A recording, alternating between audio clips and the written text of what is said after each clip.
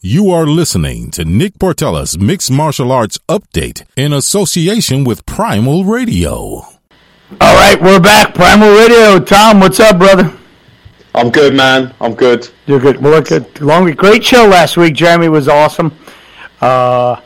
He had a lot. It was an entertaining show. I didn't get to listen to the show till last night. It was just too swamped. But it was good. He had a lot of good things. I didn't realize, how articulate he was.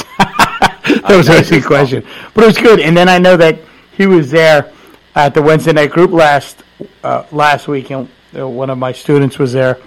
And he was thrilled that he was on the show. So his feedback was good. And I don't know if he's listened to it or not, but it came off real. There's a lot of good history there about the Wednesday night group. So, you can check that out in our archives. But anyway, hey, this week we're going to get right to it. Is there something you have to cover, Tom? Or? No.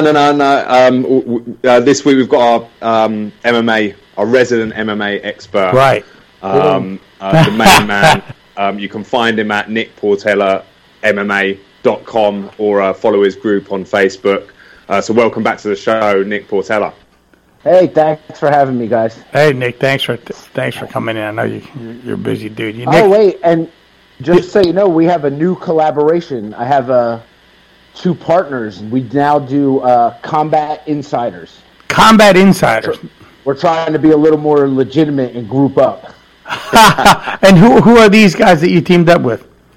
I actually have one guy, Wayne Carl, who lives in Australia. So he's only one or two outlets that cover all the Australian events. Right. And Josh Furs from the Finnish MMA. Right. So we have collaborated for Combat Insiders. No kidding. Now, is this is this like a website they can go to? Is this how's this working? Right now, I'm still doing stuff from my site. Right. With new site pending. But we have our Twitter's up, our Facebook's up, our YouTube's up. Right. So, slow process. Right. So how is Nick...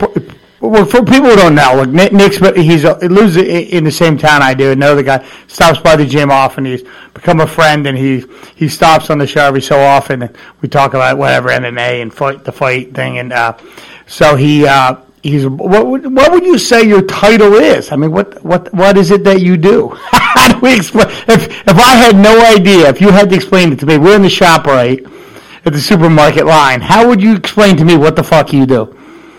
What, in the MMA community? Yeah, of course. The easiest way is, I would just say journalist. Although journalists kind of report news, and I kind of shy away from the news. We do a lot of original content. You do. Interviews, and opinion pieces. Because the reality is, I'll never be the first guy to the news. And you got a good point of view. You're right. Right. Yeah, I try. Some people disagree. But for the people that disagree with my opinion, they're more than welcome to come on the show. Right, absolutely. How did you get involved in this? Like, when did you do? I mean, I guess you were a fan of MMA for a while, right? Oh yeah, I've been watching the UFC since the first one. Right. I got. Do you go back? Do you remember watching that very first one in '93? Like you didn't know what to expect, right? I mean, it was totally. I do, and I was only like 13, and I remember watching it. And then when it came on, I'm like, holy shit! Like, dude, they got no weight classes, they got no rules, they got no gloves. This is the greatest thing ever. And I was on Twitter, and I kind of, I follow all the MMA stuff. It's a good way to, see what the fighters are doing. And then a friend had asked me if I could write an article for a website. So one article turned to two, turned to three, turned to me writing for that website, which then turned to me go into a bigger website. And then I kind of wanted to take my own direction, so I started my own site. And that's it. That's the genesis of it. Now, how do you get... So when you're starting this out and you start writing stuff and you put it on your blog, you put it on your website, like how do you know that anyone cares? I know that sounds funny, but it's true. I mean, like, okay, I'm writing this big article. I'm spending all this time, effort away from the family, and I'm the only one who's read this article. Well, yeah, I mean, you post it, and you got to hope to... I mean, the first couple articles I did had probably, 20 views. That's actually pretty good, buddy. Yeah, and you just keep writing, and the more intriguing the article becomes. Like, I never wrote about UFC. Very minimal. I stayed, regional. Right. And then you meet this fighter, and you land that interview, and it's like a snowball effect. Like, I just watched the last UFC event with Brian Ortega. He was on the East Coast. Right. So, he did a signing, great guy, talked to his management, so I'll have him on for an interview. It was just a big snowball effect. Right. And then more people hear of you, and then... Yeah, I can't even explain how it happened. Well, right. These guys from was it Finland and Australia? How did they find you? Well, the one guy lives in Virginia. He's here. The other guy in Australia, I admin in the Facebook group MMA Freaks. I think it's the second biggest group. They're pushing 20,000 members. And me and him got into a conversation just in the group. And it went from a group conversation to, we'll finish this in private message. And it wasn't a bad thing. We just... Take this outside. Yeah, we were like clogging up the chat. Right. And then, then I found out that he had his own MMA thing. And then, I have mine, and we kind of collaborated because this weekend, MMA Pro League is doing their inaugural event, team-based MMA. Like, Team New Jersey's fighting Team PA. Yeah. Yeah, and it's at the heart. What do you think of that? I don't want to, like, that whole team. I'll tell you what I think after you tell me. Like, what was your take on it? So, essentially, so people don't know, you have, it's not unlike, I guess, the Ultimate Fighter. My team fights your team, right? Like, it's like a wrestling match. If we win more matches, we win the event. I'm assuming that's just how it works, right? Right. Like, I looked it up, and the first thing that comes up when you look up Team MMA is this crazy shit in Russia. Right. Where they put, they put 10 guys in the cage, and they all fight at the same time. So when that happens, your 10 friends fight my 10 friends, and we knock out one of your guys, pretty much we win the fight. Because we have one. Now you're up a guy. We're up a guy because your one guy is a pussy. Right. Could you imagine being the last guy and the other 5 guys are still up? You're like, I'm getting my ass beat right here. Right. But the guys who are in charge of this, the one guy ran HBO's pay-per-view for 25 years. Yeah. He did Pacquiao. Yeah, he did all these great things. And the other guy who started it has been in MMA forever. He's a Gracie jiu-jitsu instructor, like all these things. And their take on it is, all right, so your 5 guys fight our 5 guys. Right. Now, they rank individually, but let's say you win by knockout, your team gets 5 points. Or if you win by decision, you get 2 points, submissions. So it's point-based, and at the end, you know indefinitely what team won. So it's not about like a league. It's not the best of 5 fights. Yeah. No, you get points. So let's say you win with 5 decisions. Right. Or let's say you win 4 fights with decisions, you have 4 points, but the last guy on the other team knocks your guy out. They won 5-4. Wow. I wonder how they came up with that. I don't know, but it seems it looks really good on paper. And I know by the end of their season, it's going to be 16 teams. Right. They're going to have a draft like the NFL. Yeah.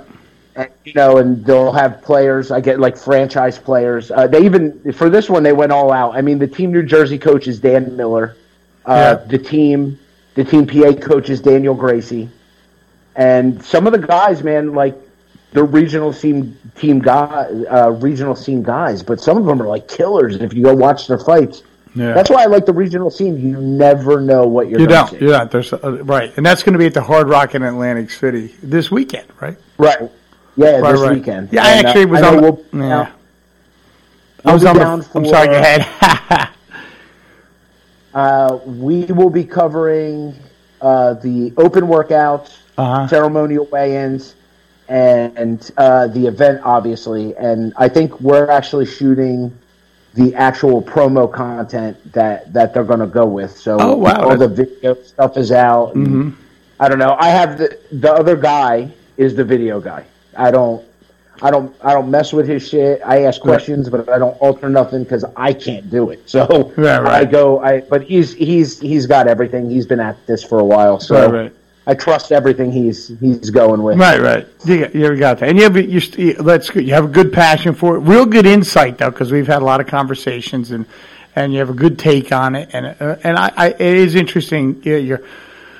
There's only so much to cover at the high level, just the UFC or Bellator. So there's a ton of action at the lower levels, a ton of talent, and also there's a lot of guys who never make it for a whole host of reasons, who may have had only 5 or 10 fights and life happens or whatever. So there's a lot of interesting stories down at the smaller shows. Yeah, I think the media has something to do with it, though. Like, let's say you have a show, which you do. You have a promotion, and you got an amateur guy that is just smoking people. If he can't get his name out, for whatever reason, you don't go anywhere. You can win 9 out of 10 fights, but if nobody's heard your name or seen your picture, that's why I love covering regional teams. I mean, I've covered guys that ended up in the UFC. It happens. Right.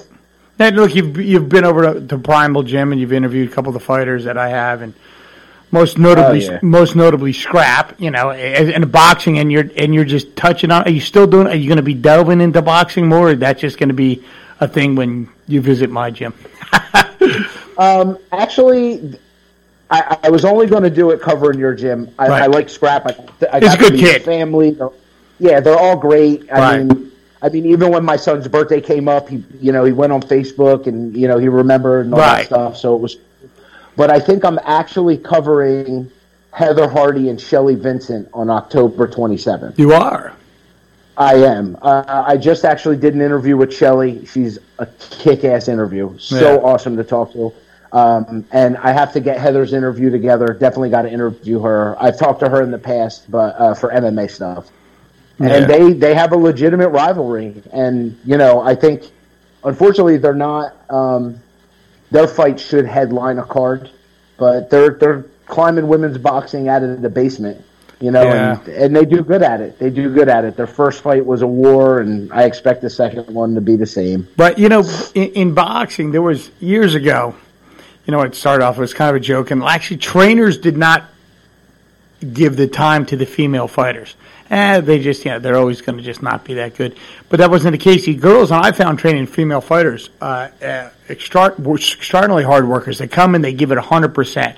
And you go to the local amateur shows, these girls bring it. They are really, really skilled. I got this one girl. Did you ever meet Cindy at my gym? I did. You met the one who's going to go to the Olympics now. I think did she break her wrist? No, that's a different one. Yeah, that's a different one. So this is a 17-year-old girl who hits like a brick shithouse. She has got the fire that Mike Tyson had when he was that age.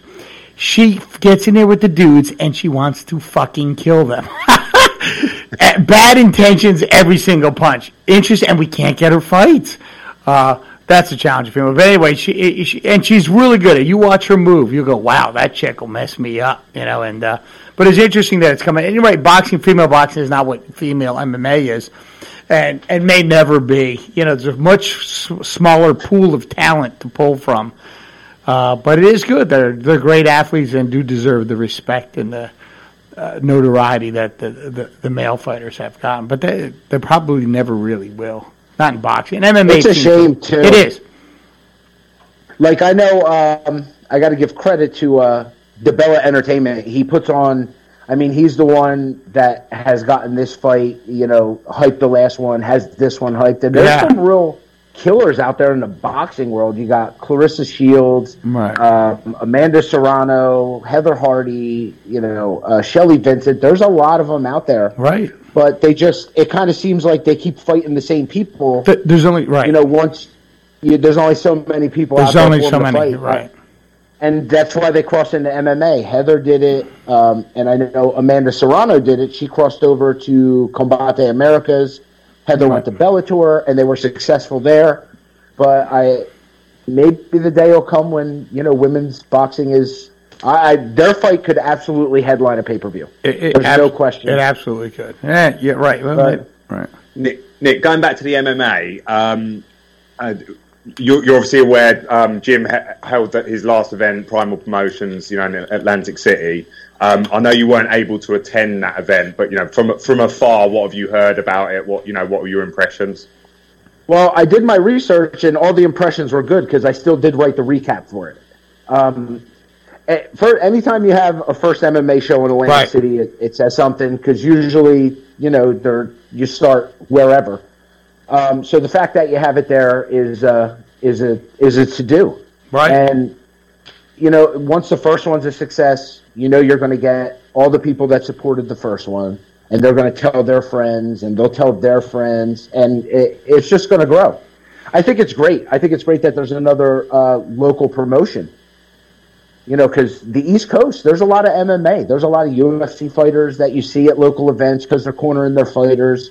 There's really a lot, in the New York, New Jersey, Pennsylvania area, and you doing it and going right to Atlantic City, it just brings it really does. While I know you're trying to do it because it's your promotion, it really lifts all the promotions. Sure. When one's successful, the next one's going to step up their game, and then you'll step up your game.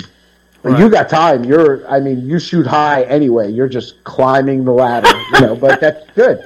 That's good. That's how it has to be. That's how it has to be. It was a great show, and I appreciate we got tremendous feedback, and we won't be doing it at AC for the November 3rd event.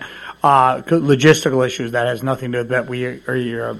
It'll be back down there for several next year. Next year, too, I don't know if you know this, Nick, we'll probably do I'm shooting for 5 events of MMA, and then there'll be, 4 kickboxing, 4 boxing, and then we're going to pick it up. So we're going to be busy. I'm going to do at least 12 shows next year.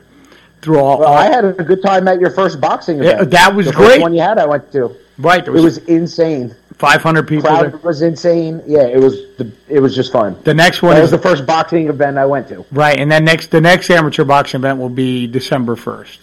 At the Primal Gym, same location, because it's a local thing. As you're talking, the local scene. Who cares about that is the local fighters, the people who go to my gym, some diehard boxing fans. Trenton is a big boxing town, so it'll be a good show, and build it. Matter of fact, so we're speaking of scrap earlier, and we had scrap on the show the other week, and we have the Olympic trials coming up in Tennessee, Knoxville, Tennessee, in October. We have the Diamond Gloves going on right now. I got 4 fighters fighting this weekend. And then I did make him promise me, but, even if he wins the gold medal in the 2020 Olympics, right, which is our ultimate goal, he promised that he would come back and do one more fight at Primal Gym, which would be cool as shit, It would be great, You're going to get to fight him. Yeah, I don't know. But nobody's going to. You'll have to fight him. You'll bring your son. He'll fight him. He would take him. Yeah, he won't. Yeah, but he won't hurt him. My son will stand a chance because he won't hurt him. Nick's boy's funny. He comes in here and he's a good athlete, good kid, and he was bouncing around. His first time coming into the boxing gym and fought a kid much bigger, by the way. Kid probably weighed your son by 30 pounds. He's trying to take your kid's head off. He's ready for jiu-jitsu since you guys are starting in the That's right. Classes. So that's starting up now. So you guys, whenever you're available, come on, Bob. Okay. Right. What's that, Tom? No, nothing. Let's move on to the main event. Listen, you're so regimented. It drives you crazy, doesn't it? I just shoot from there. I have this agenda. I'll just start. We're killing them, just going all over the place. It's all right. We want to be all over the place. Imagine if we were drinking. UFC 229, Khabib McGregor. Why is that? Why is this fight happening now? Why is it not happened earlier? Is it one that McGregor should have avoided? Why is it happening now? Well, it couldn't happen before because he threw a dolly through a bus window, and he was off the grid for a minute. He was. Step back for 1 second. What was your take on that? Yeah, him getting on the dolly incident. Yeah, the reality, if it was anybody but him, they'd probably never fight again. Probably they would lose their license. But it's all about the money, brother. I'm not a McGregor fan. What? With that being said, yeah, he is the bank. He's the payday. Right. And before we go deep into about this fight, I'm just going to tell you now, my prediction is McGregor by second round TKO. Wow, that's an interesting take. And I think that's a very reasonable take. Now, do you think you're the anomaly in that prediction? I'm going to... this is how I sorted it out. There's a little conspiracy involved. There's a little strategy involved. Yeah. So he cannot out-wrestle Khabib. No way. Khabib probably has the best wrestling in the UFC, if not tied. You know, you have your Woodley, your GSP, and if they brought Ben Askren back. But he's up there. So he can't out-wrestle him. But he doesn't have to out-wrestle him. He just has to not get taken down. So the key is, can Khabib get him down before he lands the straight left? That is the question. I don't believe so. I think McGregor gets it done, and he's a prediction monster. He's made 100 predictions. He's gotten 99 of them right. Right, you know? Like Ali. Yeah, and my conspiracy theory part is that the reality is the winner of Khabib McGregor should fight the winner of Poirier Diaz. I am, unfortunately, a Nate Diaz fanboy, slightly. Right. Just for the listeners, if you saw Nick today, because we get to see him on the screen, there's 2 Nate Diaz things hanging on the wall, a picture and signed autograph memorabilia. That's a jersey, that's a picture, and if you look at the rest of the wall, this is a Nate Diaz wall. But it's the perfect conspiracy theory. If Diaz wins and McGregor wins, you have the and they fight again. That would be great. Now, as Tom was saying, why now? Do you think this was no matter what the fight in MMA history? Yeah, I mean the 2 biggest fights they've had in the UFC were UFC 196, UFC 202. Right. They were the first and second fight. I mean, I pointed it out for Nate winning the second fight, but that's a whole nother show. Nah. You know, that's a whole nother show. But I think it's good. I mean, the only hitch in McGregor's game is that while I know he trains and he did whatever that was with Mayweather, he hasn't fought in MMA. But I believe he's still in shape. You know, I know he's in fighting shape. And his camp, I don't know, he's got a good camp. Them guys at Straight Blast Gym, they don't mess around. Right. So it's a big, and then you got to throw Tony Ferguson in the mix. Like, he was the interim champ, and didn't get the fight over an injury not of his own fault. So where does he fit in the mix? Well, he's going to probably end Anthony Pettis' career, and then then there was 3. Right. So. It's I don't know. I think if the trilogy's possible, they should do it. I agree. Nick, a couple of things. So I went to the Alvarez fight, and he at the time it felt quite tense, and I am a McGregor fan. But when I look back on it, it was a very convincing win. But if I go back to another, I guess another guy I would refer to as probably being a ground fighter, your main man, Diaz. Those 2 fights were wars that went on for 5 rounds. McGregor got gassed. A guy, since McGregor stepped up to 155 pounds, a guy that could take a lot of shots. Do you think there's a lot of comparisons? And I may be being a little bit stereotypical, but I have this idea in my head that all Russians are basically tough. I know this guy's been an army veteran. They're tough people. Do you think that's probably a more likely scenario in this one? Khabib's never had his chin tested. I mean, true. He fought Iaquinta. They went through.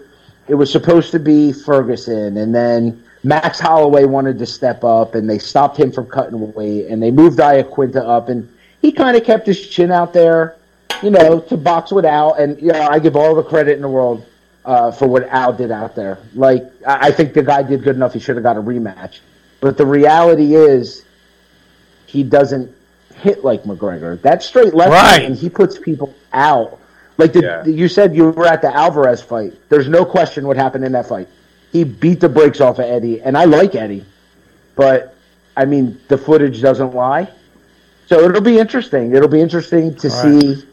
I don't think you're going to see the chance to get the chin tested. I think Khabib's going to do what he does, and he's going to try to make it a wrestling match. So McGregor's camp he's had 2 years to work on takedown defense. Right. The Michael Johnson fight that was some time ago, like he did rock Khabib in the first round, I think it was. He did. But he did, crucially, Khabib took it, came back, won that fight. Again, my heart as a McGregor fan says McGregor, and then my sort of brain is sort of saying this Russian guy with a rusty McGregor. I hope you're right, but I'm kind of swinging the other way because I'm fearful. I don't know, man. Listen, McGregor, again, and not being a fan, I can't take away from the fact that the guy really does land shots from the most fucked up angles, and he lands. He lands clean, right? And he knows what he's doing. And I just think this is going to be another opportunity for him to prove it. And by the way, it is not necessarily about the power. It's about the precision of the shot. He's hitting a fucking bullseye. You can hit a guy with half the power at the exact target and have the desired result of a knockout or a body shot. So he hits on that chin. Not only when he hits you on that chin, he's able to follow up effectively and finish you. I'll give you an example. Years ago when Mike Tyson fought Evander Holyfield, Tyson hit Holyfield in the body, came up with that uppercut under the jaw. Holyfield's legs buckled. Holyfield in training held on to Mike Tyson. Mike Tyson never got the follow-up shot. Had Mike Tyson gotten that follow-up shot, Tyson would have won that fight. But he wasn't able to. So McGregor, when he hurts you, he's able to finish you. There is a big difference. A lot of guys aren't finishers. Matter of fact, in my gym the other day, I was training Terrence. Terrence was sparring a guy. Didn't even hit him hard. Such a precise body shot. Soft. Any one of us could have taken that shot right at the right time. Placed it there. Guy hit his knees like that. So that precision is the key. And that is not a lucky shot. So when guys say it's a lucky shot, this is tens of thousands of hours of throwing shots at that precise point, and that timing is crucial. So you could have the greatest jaw on the planet, get it dinged at the right angle at the right time, and it's lights out. That is always the chance. Do we know where Conor got that skill from? Because he's not a boxer by trade. He's not a kickboxer by trade. You know, as far as I know, he's always been through that straight blast gym in Dublin, and an MMA fighter. Going back to the early days. Yeah, he had that left even when he was in Cage Warriors. It's like he showed up on the scene and it was just there. It was there, born with it. I really think it was just natural. I'm going to say natural ability. The only thing that worries me with him, and I really do want to see him win because I'm looking ahead like I want to see this trilogy, is, and I know Joe Rogan has said this before, Dominic Cruz has said this before, and it was proven in the Diaz fight. His style is so explosive. He doesn't have a style that he can last 5 rounds. The unfortunate part is Khabib can fight 25 rounds. His gas tank is just endless, from having the wrestling base. So if it gets past outside of 3 rounds, I don't think Conor can win the fight. But I'm thinking he's going to close it out in the second round. What are the odds in the fight now? Do you know what the actual odds are in Vegas right now, by any chance? I didn't see the odds, but just from kind of reading, I don't know if it's just people speculating or if it's true, so you can't quote me. But I heard somebody say they thought Khabib was minus 400. What the hell does that mean? I think the fight, that means he's the favorite. But I think that fight should be pretty close to even. I really think it'll go off pretty close to even with the layoff. I think you're I probably gotta go with you, man. I think you're gonna, as a McGregor fan, I think you're gonna get to be happy again, and then Nate just have to come in and smoke him. But that's if you're there, that's going to be a good fight. Diaz Poirier is going to be an absolute. Right. I think because they're both the same. They both are willing to take damage. They're both willing to dish out damage, and I think they're both ranked the same, but I think Nate kind of wins a little bit in the jiu-jitsu war. I think that's going to be a bloody mess, and it's going to go to decision. Yeah. Do you think there's a big market for Diaz-McGregor? I know you're biased, right? But it's when you see the same fight over and over, it can get a bit boring.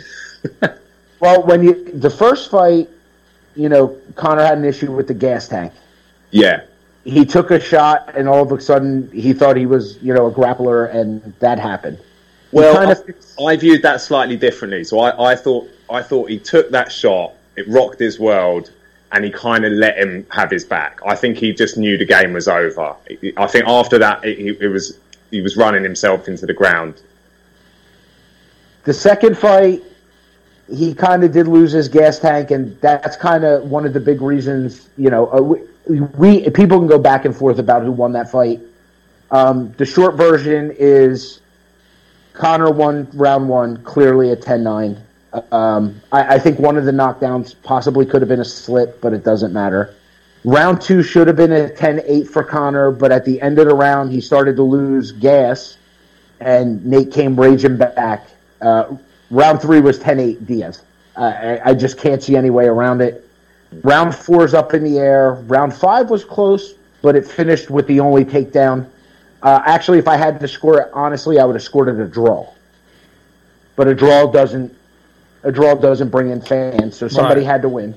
So that fight, I saw that fight had the most shots thrown in UFC history.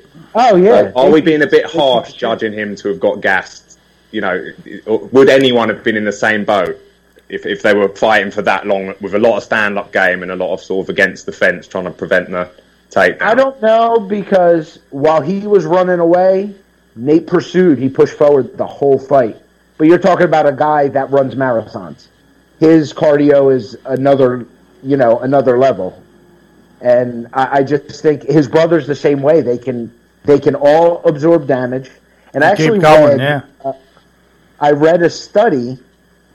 I don't know if it's a legitimate study, but it was a theory that how like these high endurance runners from them running and their cardio is so good they recover faster. In theory, that's why people think they don't get knocked out. Neither one of them has ever lost via knockout. I mean, Nate lost a TKO due to stoppage and one time submitted very early in his career, but it's all decision losses. I think he can outpace Conor, if that fight were to happen. But I don't know. Conor might be down there in Ireland up in his cardio game, but I don't know if you could catch up to, decades of high endurance stuff. Yeah. Like now, Nate's like riding his bicycle and he's swimming, he's doing all these things. And I was always, even as a fan, I'm like, why ain't this bitch fighting? Like, come on, bro, you got fans out here and you're not doing nothing. But at the UFC press conference, he kind of dropped a bomb. He said, I've been doing a legal thing that made me ineligible to fight. I don't know why the UFC didn't tell you. God knows what that was, but it probably had to do something with the UFC, but who knows? Who knows?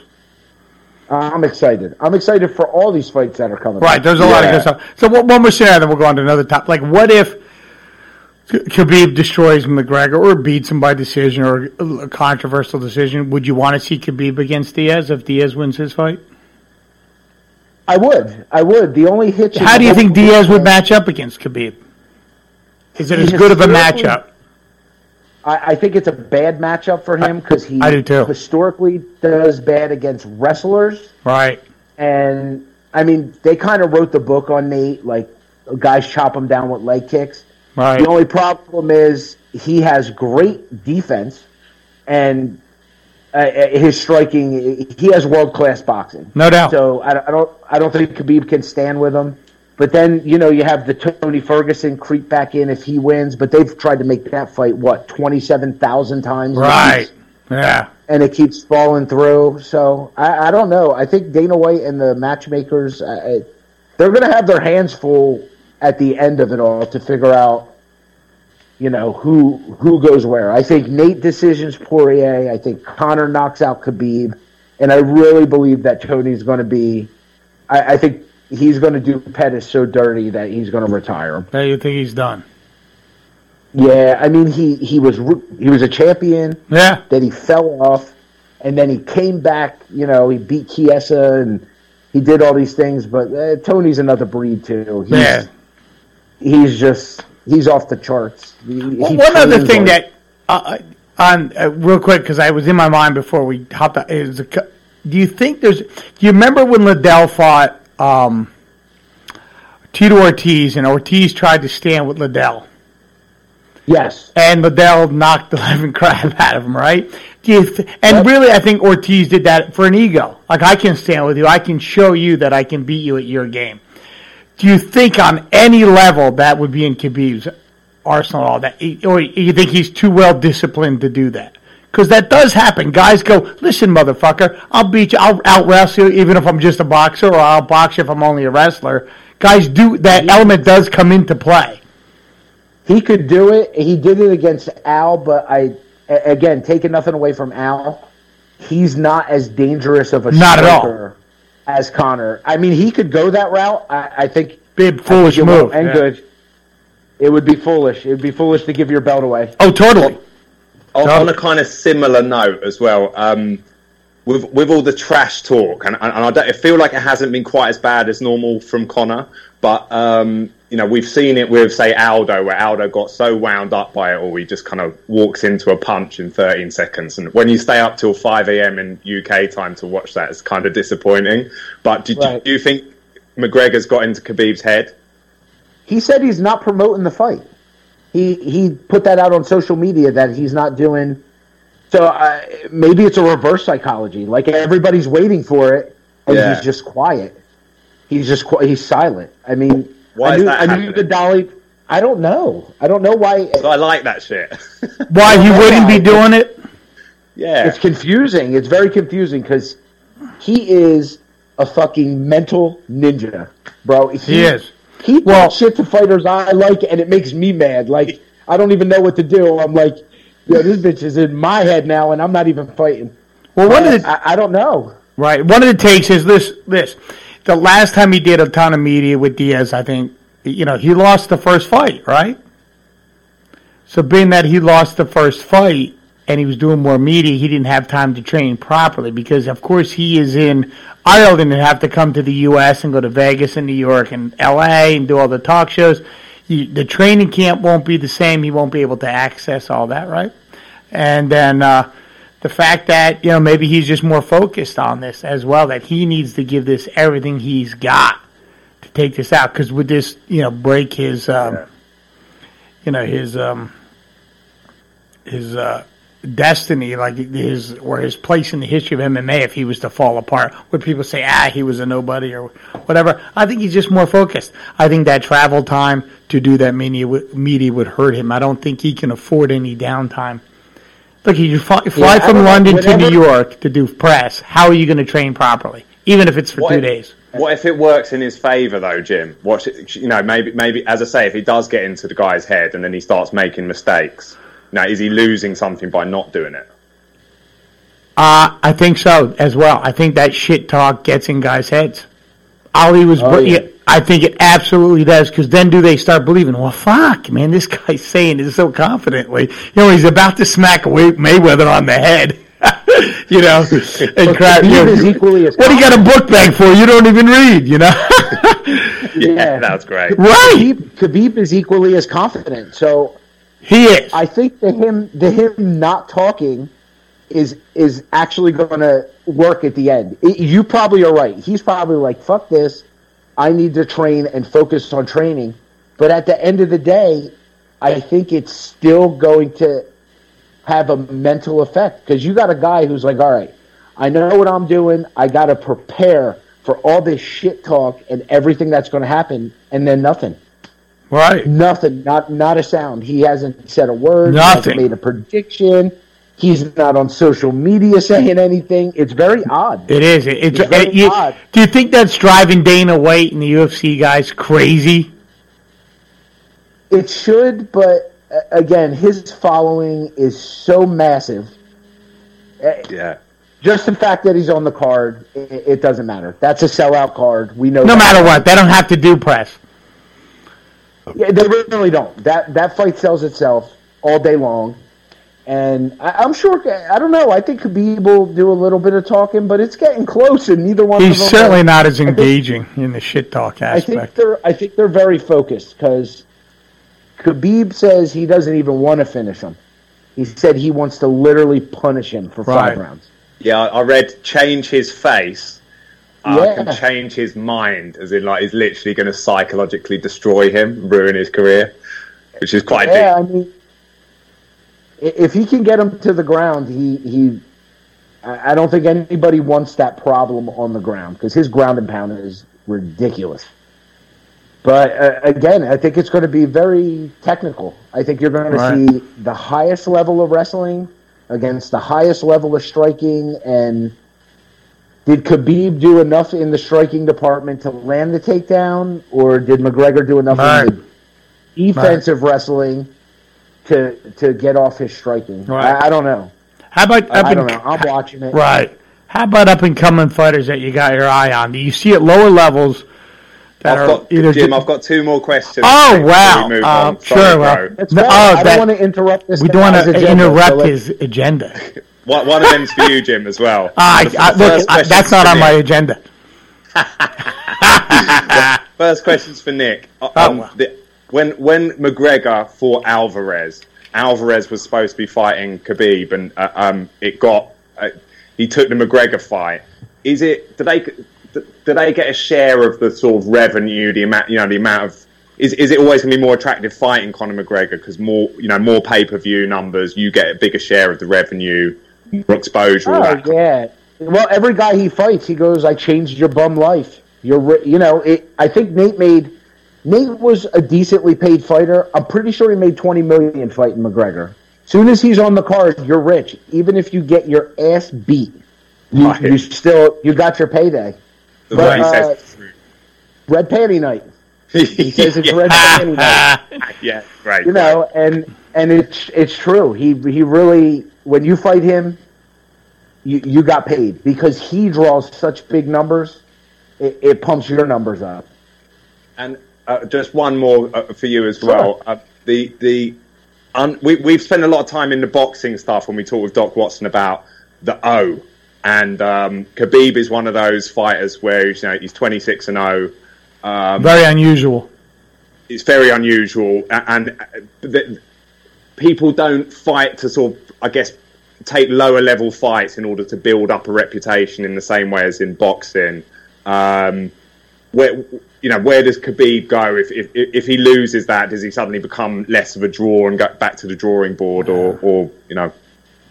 I don't know. It's hard. I mean, it's hard to downgrade a guy that's 26-0. Sure. And it's a 50-50 thing. The McGregor fans are expecting him to come back and be great as he always has been. And, the Khabib fans are like, he's just going to smash McGregor out and end it. I'll be honest, it doesn't matter who loses. I don't think either one of them loses any clout or draw. Right. Because if they lose, the next thing is, who are they fighting in the comeback, and we want to see it. Yeah, right. So okay, I think the loser gets the winner of Tony Ferguson and Anthony Pettis. Yeah, which isn't bad. Not at all. Yeah, not at all. So you got two super fights that are going to lead into two more super fights. No matter who wins, it's not going to matter. So that's great for the UFC. It's great for the payday. Right. Okay, Jim, my question for you is, to put yourself in kind of like the shoes of, John Kavanagh or whatever, to say, you're the coach of Conor McGregor, you're the coach of Khabib. Right. What are you? You know the respective strengths. There's a sort of mild cardio issue with McGregor. What sort of like training and hints and tips are you giving those guys as a coach? Well, look, McGregor had obviously the condition. He's got to do a lot of hit training. He's got to do a lot of just a plain old road work. There's nothing new to it. He's got to hit on angles. He can't stay in front of Khabib. He's got to tap and move, and he can't move forward. You move forward on a grappler, you're going down, especially at that skill set, right? I've seen it at the lower levels. My guys have been guilty of this. My guys have been in times when they've lost or been taken down. They would tag the guy, and you're beating the guy on your feet, and you get excited, you rush forward, and that guy just does a double leg takedown, takes the guy down. That might be that might be the end of McGregor if he does that. He's got to keep that cardio. At best, he's got to stay relaxed and just pinpoint, stick to his game. Avoid the clinch as much as possible, because the clinch, by the way, is an exhausting place to be. Especially, using that static strength, squeezing the shit out of the guy, trying to keep up, and then going back and trying to be able to punch, For his Khabib coach, obviously, multiple jabs, double, triple jabs, and get in and rush for it as best you can. Head low, arms in front of the face, Got to get a hold of him, whatever that takes, and not stay to the outside. Often what happens is guys, you'll see, even grapplers, if they're not used to moving away from a punch, once a guy touches you with his hand, especially if it's a light blow, what he's doing is he's getting the crosshairs on you. That means the second shot will probably be more even precise, or the third. So if McGregor's able to keep that hand, that paw out, touch McGregor's head, touch Khabib's head 1, 2, or 3 times, he is setting him up for that big left. It's about to be there. So Khabib, as soon as he's touched the first time, with the fingers on the head or the light punch, he's got to change the fighting measure, meaning the distance. He's got to move back or move forward. If he stays at the end of that pawing hand, which is what McGregor does a lot, right? He keeps that hand out there. That is a measuring stick. Don't be fooled, right? Those love taps at the end of it. He is just sizing you up. So hopefully, I would imagine they would be addressing that, don't you think? That he's just looking to come over or under within a second. And but I've seen it with fighters all the time. The guy just gets touched, move. You can't stay there. Guy punches me once, unless I want to trade blows with him. I want to get in or get out, or move left or move right. And so I think that's the key for Khabib, is when he's being sized up, is to back out or move forward effectively and fastly, level change right away. Of course, the challenge is McGregor probably with that touch, which he does, he's able to feel that or sense that crosshairs on that head. Once Khabib's head drops below the hand slightly, McGregor's already into a backup position or a sprawl. Do you have a take on that, Nick? Or you agree with that? Or? Nah, yeah, pretty much what you said. And to add on to it, McGregor is an expert at his fight IQ is off the charts. He adjusts really quickly. And right. They show video of him, like you said, putting the hand out there. He sees how the guy reacts. By the time you do it twice, he's already got you now. He's got your distance. He knows what you're going to do. Jimmy, who do you pick in that fight? I know Tom likes McGregor, and I'm picking McGregor. What do you think? What do you think the outcome is? I got to tell you, I honestly don't know. I can see it going both ways. Yeah. I really can't. Equally, I'm not trying. I'm more of a McGregor fan than a Khabib fan, but that has nothing to do with my thought process. It will obviously go right down to the guy who imposes his will on the other, which is a simple way, And I can honestly see it going both ways. I can see both guys finishing the other guy really quickly. I don't see going to, like you said, I think going to the later rounds, it would have to go to Khabib after the third round probably. I think McGregor wouldn't be able to keep Khabib off of him. His ability to do that would be greatly reduced. So I find that hard. And also his ability to knock someone out later rounds. But it can happen. I mean, it could be that they're both exhausting. Khabib rushes in ineffectively and McGregor catches him. Good Lord, I got to tell you, it's a pretty evenly matched up fight on both sides. Both guys have superpowers in both, the respective arts, whether it be striking or grappling. I don't know. Who wins, Batman or Superman? I don't know. I don't know that answer. I really don't know. God, I want to give you an answer. I think I would like to see that knockout.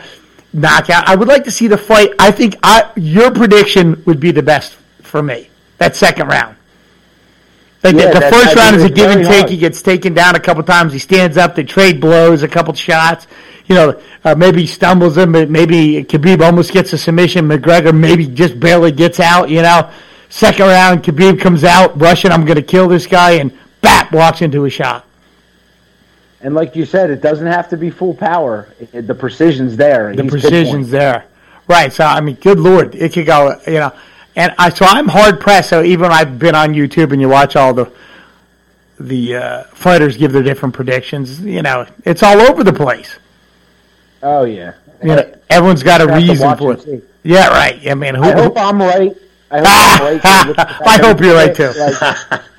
Right. Because I'm a big Nick Portella fan. So. Yes.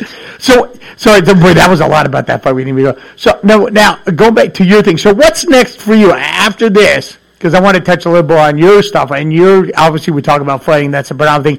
Where do you see Nick Portella MMA going now? You're mixed up with that Aussie.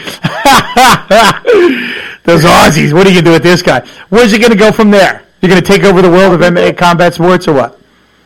No.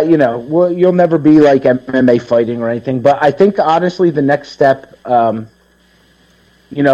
getting to the point now where I'm thinking the start of 2019, we're going to lay it down as an LLC and become legit. Oh, legit. Yeah, wow. I mean, we're legit, but once I know what you mean. And it's a business. I don't know. The goal now is, we're on the sponsor hunt, and as much as I would love to go out and get 5,000 little sponsors, I think we've agreed as a group, me and the other two guys, that we're just going to take 2 or 3 on. And if you have 10 sponsors, I couldn't possibly give you your money's worth in promotion. You just can't do it. It's not possible. Not possible. So I don't know, man. We're playing it by ear, and right. I mean, the end goal is it would be. I mean, this started as a hobby. If you end up making money off of it, that's great. That's great. The fact that I get to go to shows on media passes is great. It is. I want it to be a little more. I feel like you get taken a little more serious because as an LLC, you're filing taxes and you're doing these things and. I mean, we have money in the pot. Trust me. Like my wife, I don't even know. She's like, "You got to do something," because I'm constantly. You're out buying this, and I'm upgrading. Right, of course, it's all money. You'll shoot a video, and it's all part of it. And you know what? I'm okay with it. What? Right. At the end of the day, one of the things that we kind of a motto, I guess, is we do all the stuff we do to benefit the fighter. Yeah, it benefits us too. But I have a lot of managers that you deal with, like bigger name fighters. They want to see questions in advance, and I never knew why. And it wouldn't be hard to trap a fighter into, asking them 1 or 2 questions that stirs the pot or gets them trashing other fighters. And yeah, we don't want to do that. Like I'm going to have Brian Ortega on soon, once he gets back to California, and. Man, there's no question, honestly, that I could ask that guy that hasn't been asked a million times. But what I do want to talk to him about is he has the Brian Ortega Foundation and the T-City Scholarship that he, gives scholarships so kids or whatever, he gives a year's training at a Gracie Academy. And he's doing all these great things outside of MMA. There's nothing I can ask him about MMA that hasn't been asked. Sure. He's undefeated. He's got a title shot. He's destroying people. Everybody knows that. Right. And that's part of your right. Forward.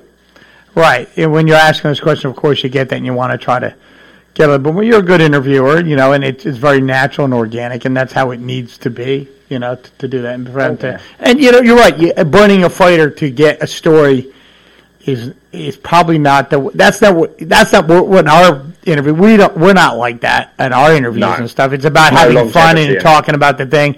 You can always stir the pot and be that controversial guy, and I don't know if that's good for that one interview. Right? Is it really worth it? The numbers for one interview, but it's not worth losing. Not at all. No. So outside, so sometimes the guys, because we've had a ton of different guests on. And in certain cases, it was never controversial stuff. It was personal stuff. I knew him, and I said, "Is there anything you wanted to leave out of the conversation?" Because ours is very we don't have any prep at all when we talk. Let's just go and bullshit, But you don't want to actually bring up a topic that might be heart wrenching for them or personal, and bring something. So if I knew something, I would say, "Well, did you want to touch on this or leave that alone?" That would be it. It's never like And some fighters, man, you get talking to them, and like you said, I don't really prep for them. You just start talking. Right. And sometimes the controversial story or whatever they have going on, they want to share it. And if they decide they want to share it, hey, feel free. We'll keep the ball rolling. But I like you try to stay away from touchy stuff. I mean, some things you just have to ask. like if you interviewed Conor McGregor, you're absolutely going to ask him about the Khabib fight. Is it touchy? Probably, but you can't avoid it because that's the time. Right. Not right. No doubt. No doubt about it. You try not to. So have you ever gotten in a tiff with someone on an interview? Like they're like, fuck you. What they're like, all of a sudden they got heated because maybe you asked them. You're not that kind of a guy, but I'm just wondering if someone was on edge and you asked something that they got pissed about. I've had fighters, which we won't name, for... Tom, here's your chance. Why don't you name them? You've had fighters who did what now? Oh, did we lose Nick? Oh, no, I'm here. I'm here. Sorry about that. Yeah. I've had fighters for higher level promotions get on and just everything was an attitude, and I've actually hung up. Like, you know what? I've said, I thank you for your time, but this just isn't working out. Because I'm never gonna post it. I'm not gonna post me ever bashing a fighter, but I'm also not gonna post that doing it back. Right. So I just let it go, and all right, it didn't work out, and that's why the regional scene is great, man. They have so much fun interviewing because they're building. They're in the infancy, the genesis of the career, right at the beginning. Have you interviewed a guy like I'm sorry, what? Some hot regional fighters out, man, that are burning up the regional scene that you don't really hear of. Right, and you may never. Have you ever interviewed a guy that you just didn't like? Still stirring the pot there, Jim. Well, no, I'm not saying who, but look, this guy. Look, I got customers, people who were potential customers, or they call up, and how much is this? Oh, I'm an expert in this, and you're talking to this guy, and you go, God, this guy's a fucking douchebag. How do I get out of this conversation? But I just drove an hour to interview this cocksucker. What am I going to do? So have you been in that situation? I have, and I'll finish the interview. I just like, if I don't have to like you to interview you. That's one thing. Oh, no doubt. Do you think that comes out that, well, hold on. If you're interviewing me, right, and do you think you are good enough at hiding your disdain for this individual? I sure hope so. I know I've watched interviews where I don't care for the person on the other end. Do you think it comes out? Do you think it's obvious in the interview? Like when you listen to it later? Are you sure? I'm going to go watch some of these interviews. I'll let you know. Yeah, I do. I think I do a pretty good job. To be honest, man, there's not many that I run into. Oh, I gotcha. Sure. But when you run into one, you just gotta, you gotta just be professional, I guess, right. and get through it. Sometimes it's hard. I bet. Sometimes you're like, oh my God, I just can't listen to another sentence. But you do it. Yeah, right. It happens. Right, and of course, as an interviewer, that guy who gives you the one-word answers. That does happen, but then you just drag answers out of them. Yeah, kicking and screaming. They answer with one word. Hey, could you elaborate on that for your fans? That you make it about them. Can you elaborate for your fans? For your two fans. Yeah, they don't want to hear what I have to say. They don't care. No, they don't care. Right. No. But I know I have a couple interviews coming up with guys that are regional scene and girls that I think over the next year or two, you're just going to see them explode. Right. I really do. I hope I'm a good judge of character, and they've been on my radar for a while. And I think it's going to be good. I'm hoping. You're hoping. Are we supposed to name drop when it's on the regional scene? You can. Yeah. Give us a few. All right, so I know right now, September 22nd. Right. Mike DeLuisa. He's out of New Jersey. Yeah. He's 5-0 or 6-0 as an amateur. He's got a couple belts under a couple different weights and promotions. He's definitely one to look for. Lindsey Van Sant. She fights out of New York. She just got signed with Victor, and I think she's like 5-1 or 6-1, but. She's just on the upswing. And the other two, one of them, I don't know. A lot of people don't know, man. He's out of Iowa. Mike Duckett. This guy's on like his 19th pro fight. Wow. He's got like 6 belts in 5 different weight classes across 4 different promotions. And he's about to turn the corner as a pro. And the last one, I would say, that's definitely, actually, I think I have an interview with later today, is Kevin Ray Sears. He's actually fighting on Saturday's card. Oh, nice. You're going down to AC this weekend, then? I am. Yeah, I might be down there. So come on, man. I'm down. I'll give you. But yeah, I'd spoken anyway. But yeah, there's a good chance I'll cruise down there. So I got a couple more. What do you think? So you're that guy, one of these guys you mentioned who's up again. What do you think keeps them from going to the next level, or keeping them from going to the next level? Is there any one thing? Since you've been around the sport and seen a lot and interviewed a lot of people from all levels of the sport, what would keep that individual from going to the next level, or what could catapult them to the next level? Like in particular, and I use him a lot for this question. The one I said that's out of New Jersey, Mike DeLuisa. He's an amateur. He could have went pro 3 fights ago. Sure. And he's actually a friend of mine outside of fighting. And I always ask him, like, why aren't you going pro? And his answer is, I'm young and I'm not in a hurry. He doesn't want to rush to the pros and miss some part of the learning curve. Right. I agree. That's a very mature way to approach it. It really is. And, that's great. And then you got Lindsay actually is the next level. She went from regional to now she fights for Invicta. Yeah. So she's moving. I don't know what's holding up Mike, because his fights are all amateur, but I'll tell you what, man, he's the guy you want to talk to, because let's say you were to interview him, right, you know exactly where you stand with him. Right away. He will not coat anything. If you ask him a question, he'll give you an honest answer.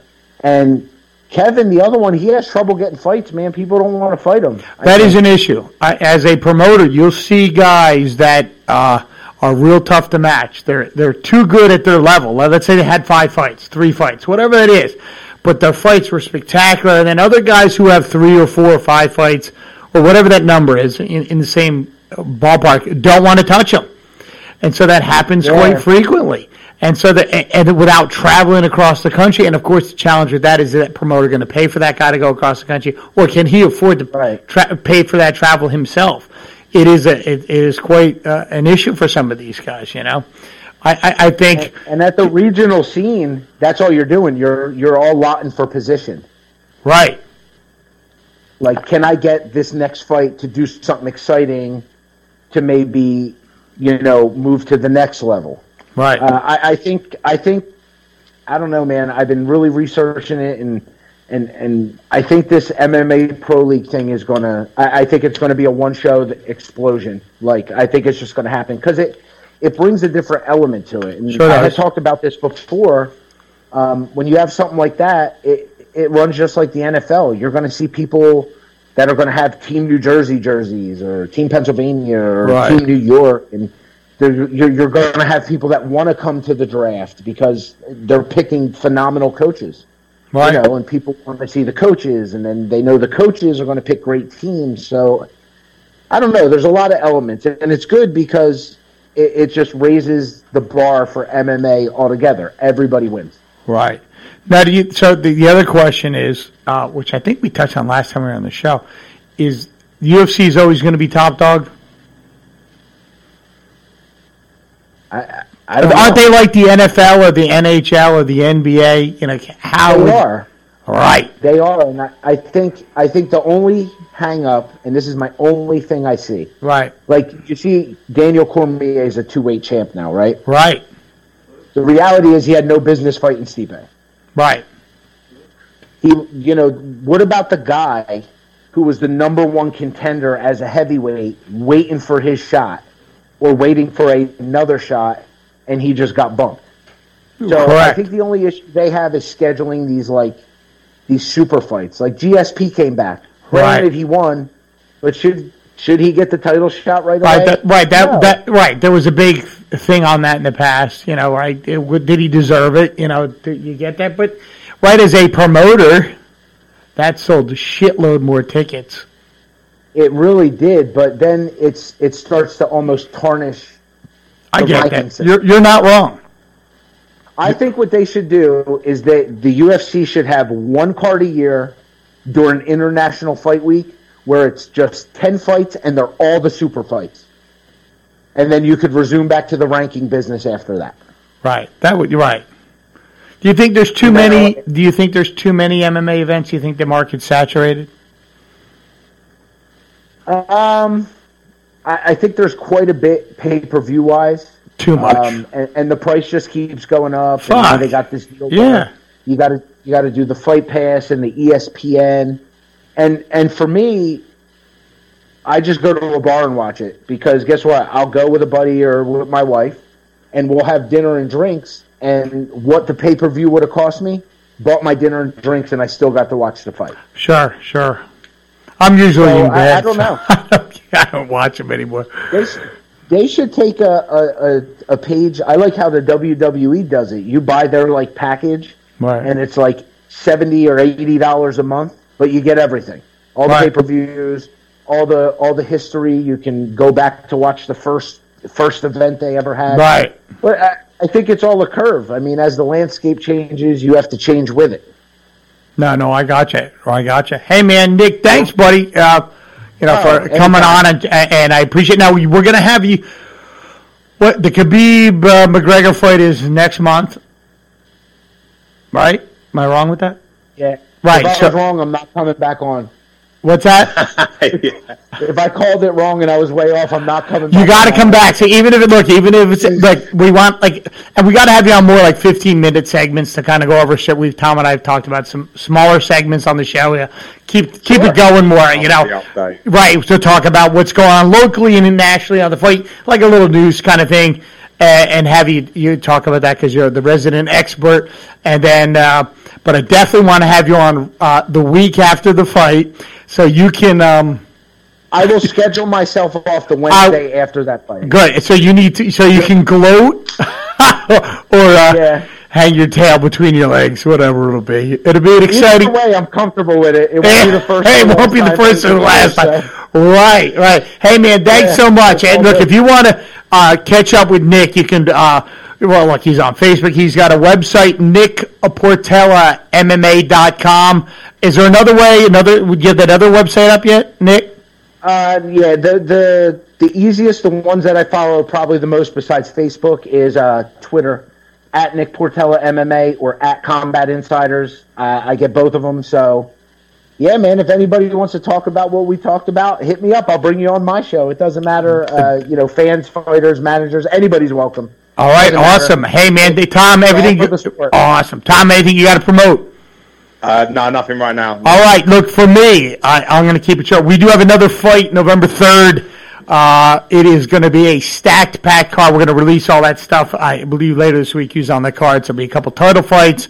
A lot of good things with PrimalFightPromotions.com. If you can get all the information about what up-and-coming events next year, the kickboxing, the MMA, and the boxing events. And we also have a December 1st card at Primal Gym for USA Boxing card. And my fighter, Scrap, will be at the Olympic Trials in October in Tennessee. And then I'm working with some other former champions, boxers and kickboxers. I got my tooth kicked out the other day. Did I tell you that, Tom?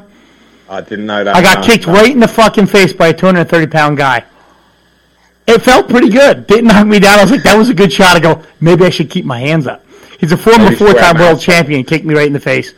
And see, the reality is I haven't fought a guy with that caliber of speed from the ground to my face that fast. And I said, wow, I better keep my hands up. But it was good. Lost half my tooth. I think I swallowed it. Who knows where it went.